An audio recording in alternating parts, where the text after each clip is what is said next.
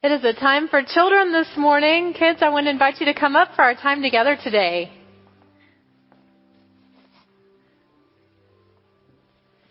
Good morning. Hello. Good morning. Oh, sorry.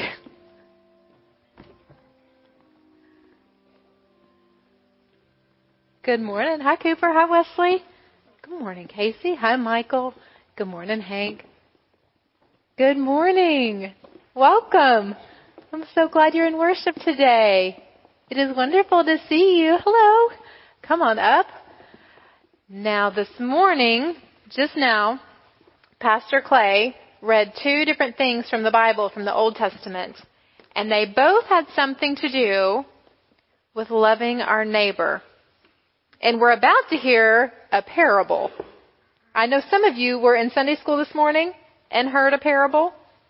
Did you work with a parable this morning? And it had something to do with our neighbor. So this morning, instead of me doing all the talking, I want you to help our church understand our parable a little bit. Which parable did you hear this morning in Sunday school? The Good Samaritan. Had you ever heard this one before? Yes. Some of you had? Was it new for some of you? Yeah, it's one that we talk about quite a bit in church, because the scriptures that Clay just read and the one that Pastor Valerie is about to read have to do with the most important thing that we can do. And Jesus uses that story to tell it. So as you are working with the Good Samaritan in Sunday school today, I wonder which part of the parable, was your favorite. Can you share with us which part was your favorite? Cooper, which part was your favorite? The part that was my favorite was when the Good Samaritan came along and rescued the guy. When the Good Samaritan came along and rescued the guy. Yeah. Bennett. When the Good Samaritan helps the person. When the Good Samaritan helps the person. That was your favorite. Looking to see if anybody else. Oh, you have a second favorite? Another one of my favorite parts is when the Good Samaritan took the guy to a place where he could stay the night. He took him to the place where he could stay the night. Yeah. I wonder which part of the Good Samaritan parable you thought was the most important.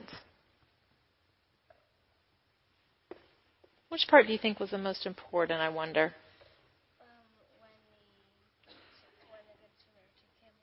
When the Good Samaritan came along. I wonder which part you thought was most important.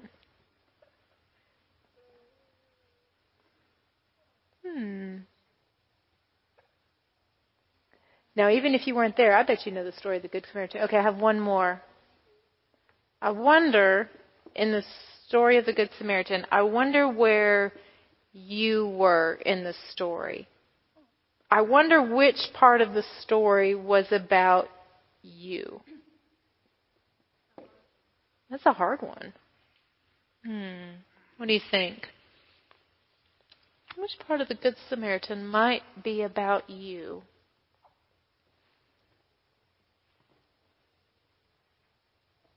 Which part of the Good Samaritan might be about us in our church? Do you think? What do you think? When the Good Samaritan came, because we helped the Austin Street shelter. We help at Austin Street, don't we? So the Good Samaritan reminded you of our church, helping at Austin Street. Tell us what we do at Austin Street. Make sandwiches for them. How many sandwiches do we make? As many as we need. 10, 20, 200. As many as we can make. 215? It's a lot of sandwiches. It's a lot of hungry people. Yeah. Any other part of the Good Samaritan story you think might be about you? About our church? Yeah, it's we're going to have to keep thinking about that. Well, if you have any more thoughts about it during church today, will you come and tell me after? Yeah, because I want to hear it. Yeah, I want to hear it. But I do know that you are a blessing. I do know that you are a blessing. And there is good work going on in you. And there's good work going on in this church because you are here. And I want to give thanks for that this morning. Let's give thanks. Can you hold a hand with a neighbor? Got lots of neighbors this morning. And say, Dear God, thank you for our neighbors, for loving us, for working in us. We love you, Lord. Thank you for loving us.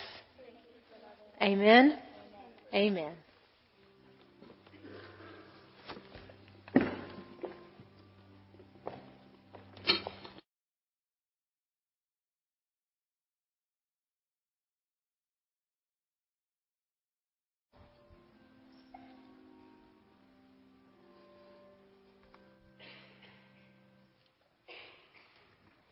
We are beginning a new worship series on the parables today, and as Pastor Caroline mentioned, in worship we will be looking at the same parable that the children are doing in Godly Play upstairs on Sunday mornings. And so I think that will make our worship experience that much richer, especially hearing from our children on the same parable. We are hearing a story that is very familiar to many of us. And in fact, people who aren't experienced with the church know this story. So let me encourage you to hear it with fresh ears. We're in Luke chapter 10, and we will begin reading at the 25th verse. Listen for the word of God. Just then a lawyer stood up to test Jesus. Teacher, he said, what must I do to inherit eternal life? And Jesus said to him, what is written in the law? What do you read there? And he answered, you shall love the Lord your God with all your heart and with all your soul and with all your strength and with all your mind, and your neighbor as yourself. And Jesus said to him, you have given the right answer. Do this, and you will live. But wanting to justify himself, he asked Jesus, and who is my neighbor?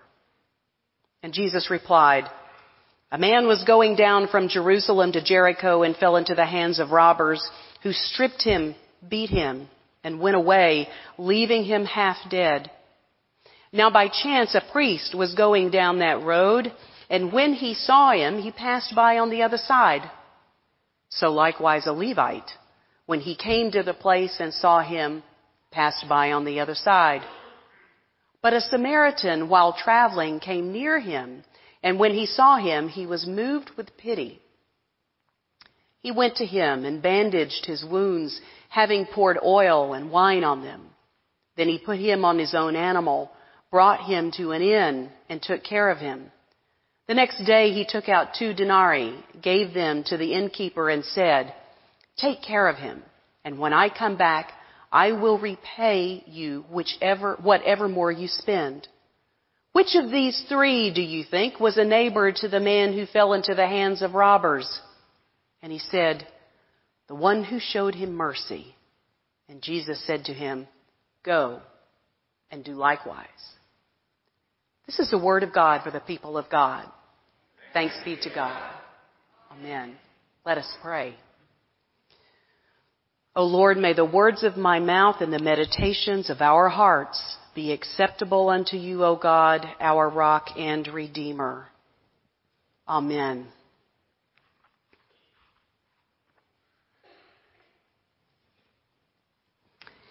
It's a little daunting to try to prepare and preach on this parable, because we all know this, right? We know this story. And it preaches itself, doesn't it? It preaches itself. So what can be said about this parable that might be new, or that might be a bit enlightening, or that might help crack it open for us again? And I think part of our task in looking at a story that is so familiar is to try to make it strange. Try to make it strange again. When Jesus told parables, he usually used the stuff of everyday life. He looked around and saw an agrarian society, a lot of tenant farmers, a lot of fishermen. And that is the stuff, by and large, that he used in his parables. So one way of making the parable strange for us again is to realize that the stuff that Jesus used that was so commonplace in his day is not commonplace for us anymore, is it? This notion of Levites and Samaritans and that kind of thing, that is not common to us. So let's go back to the beginning of the text and look at what brackets both sides of this parable, and then that will help us, I think, crack it open a little bit. So there is a young lawyer. That's the term that the text uses, and I think a better translation of that is a young student of the Scriptures. A seminary student, shall we say.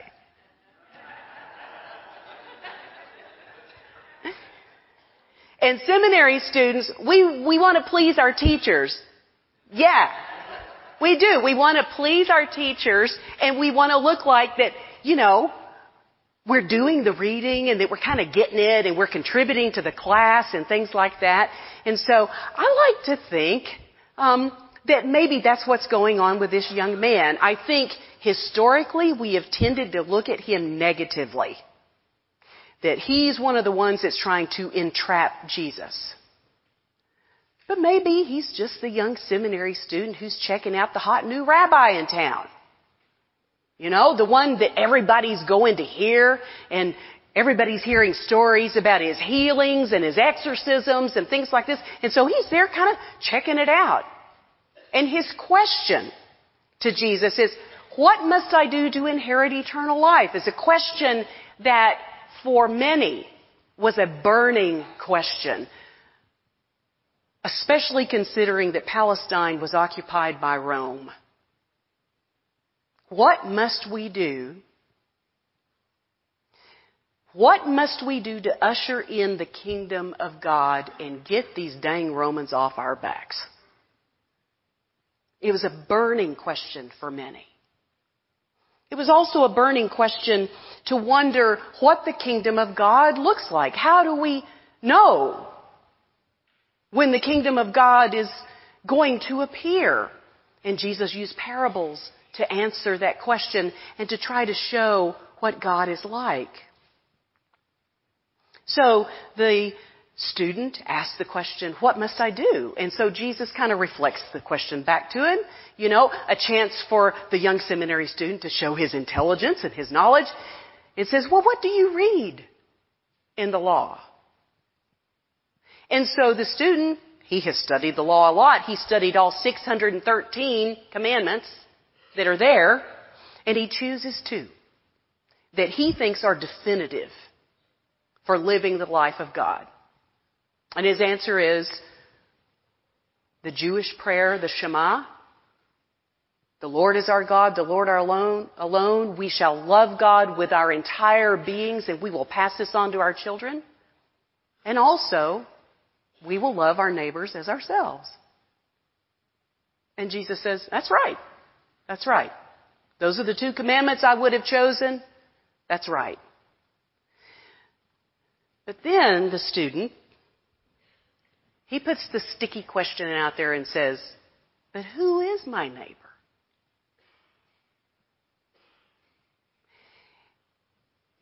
And in that question, I think I can hear that what the student is wanting to know is, okay, who are my people that are deserving of my compassion and my mercy and my attention and my goodwill?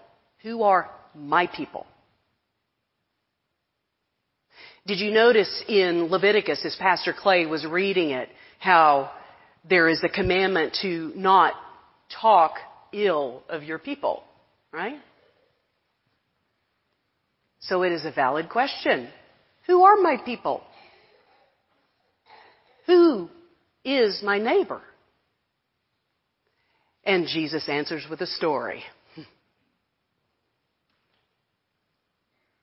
And so he goes through telling this story that is full of everyday stuff that would be familiar. Everybody sitting in the room would have known that that road between Jerusalem and Jericho was a dangerous road, that there were a lot of robberies on that road. They would have known that. But what would have caught them off guard was that two clergy passed by a guy that needed help. Clergy, we're supposed to do something about people that need help, right? So that's the number one thing that catches the crowd off guard as they listen to Jesus telling this story. And then the second is that the one who does offer aid to the man in the ditch is a Samaritan. Now, there was lots of enmity between Jews and Samaritans. They had different scriptures. They both claimed to worship the God of Israel, but their main worship places were in different locations.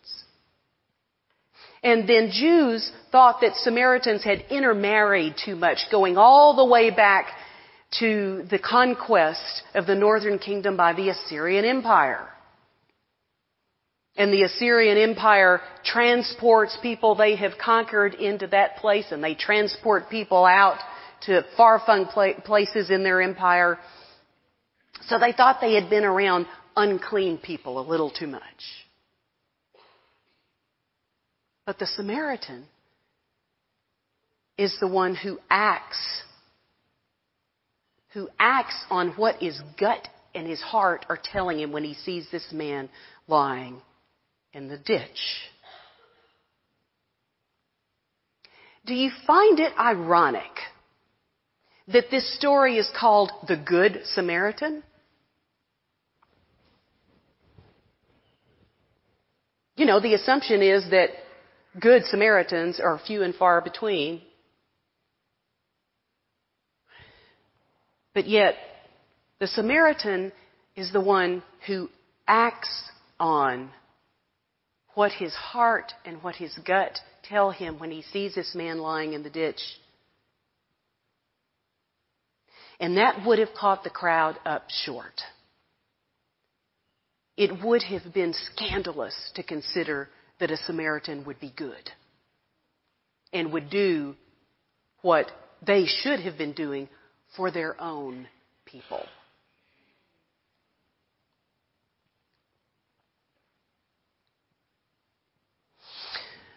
One commentator makes the suggestion that a good way to crack open this parable is to put yourself in the position of the man in the ditch.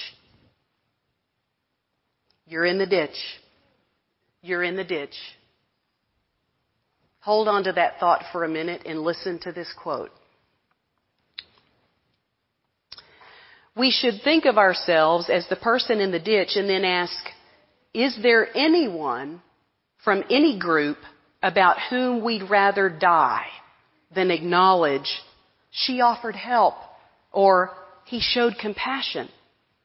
More, is there any group whose members might rather die than help us? If so, then we know how to find the modern equivalent of the Samaritan. Who, my friends, if you're in the ditch and they offered a hand, whose help would you refuse? Would it be a member of ISIS?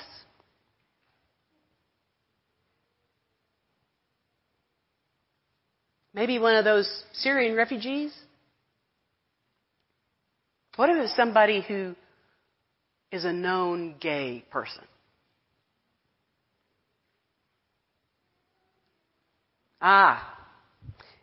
This is where it gets sticky for me.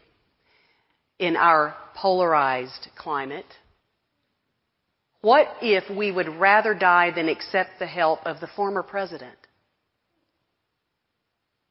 What if we would rather die than accept the help of the current president?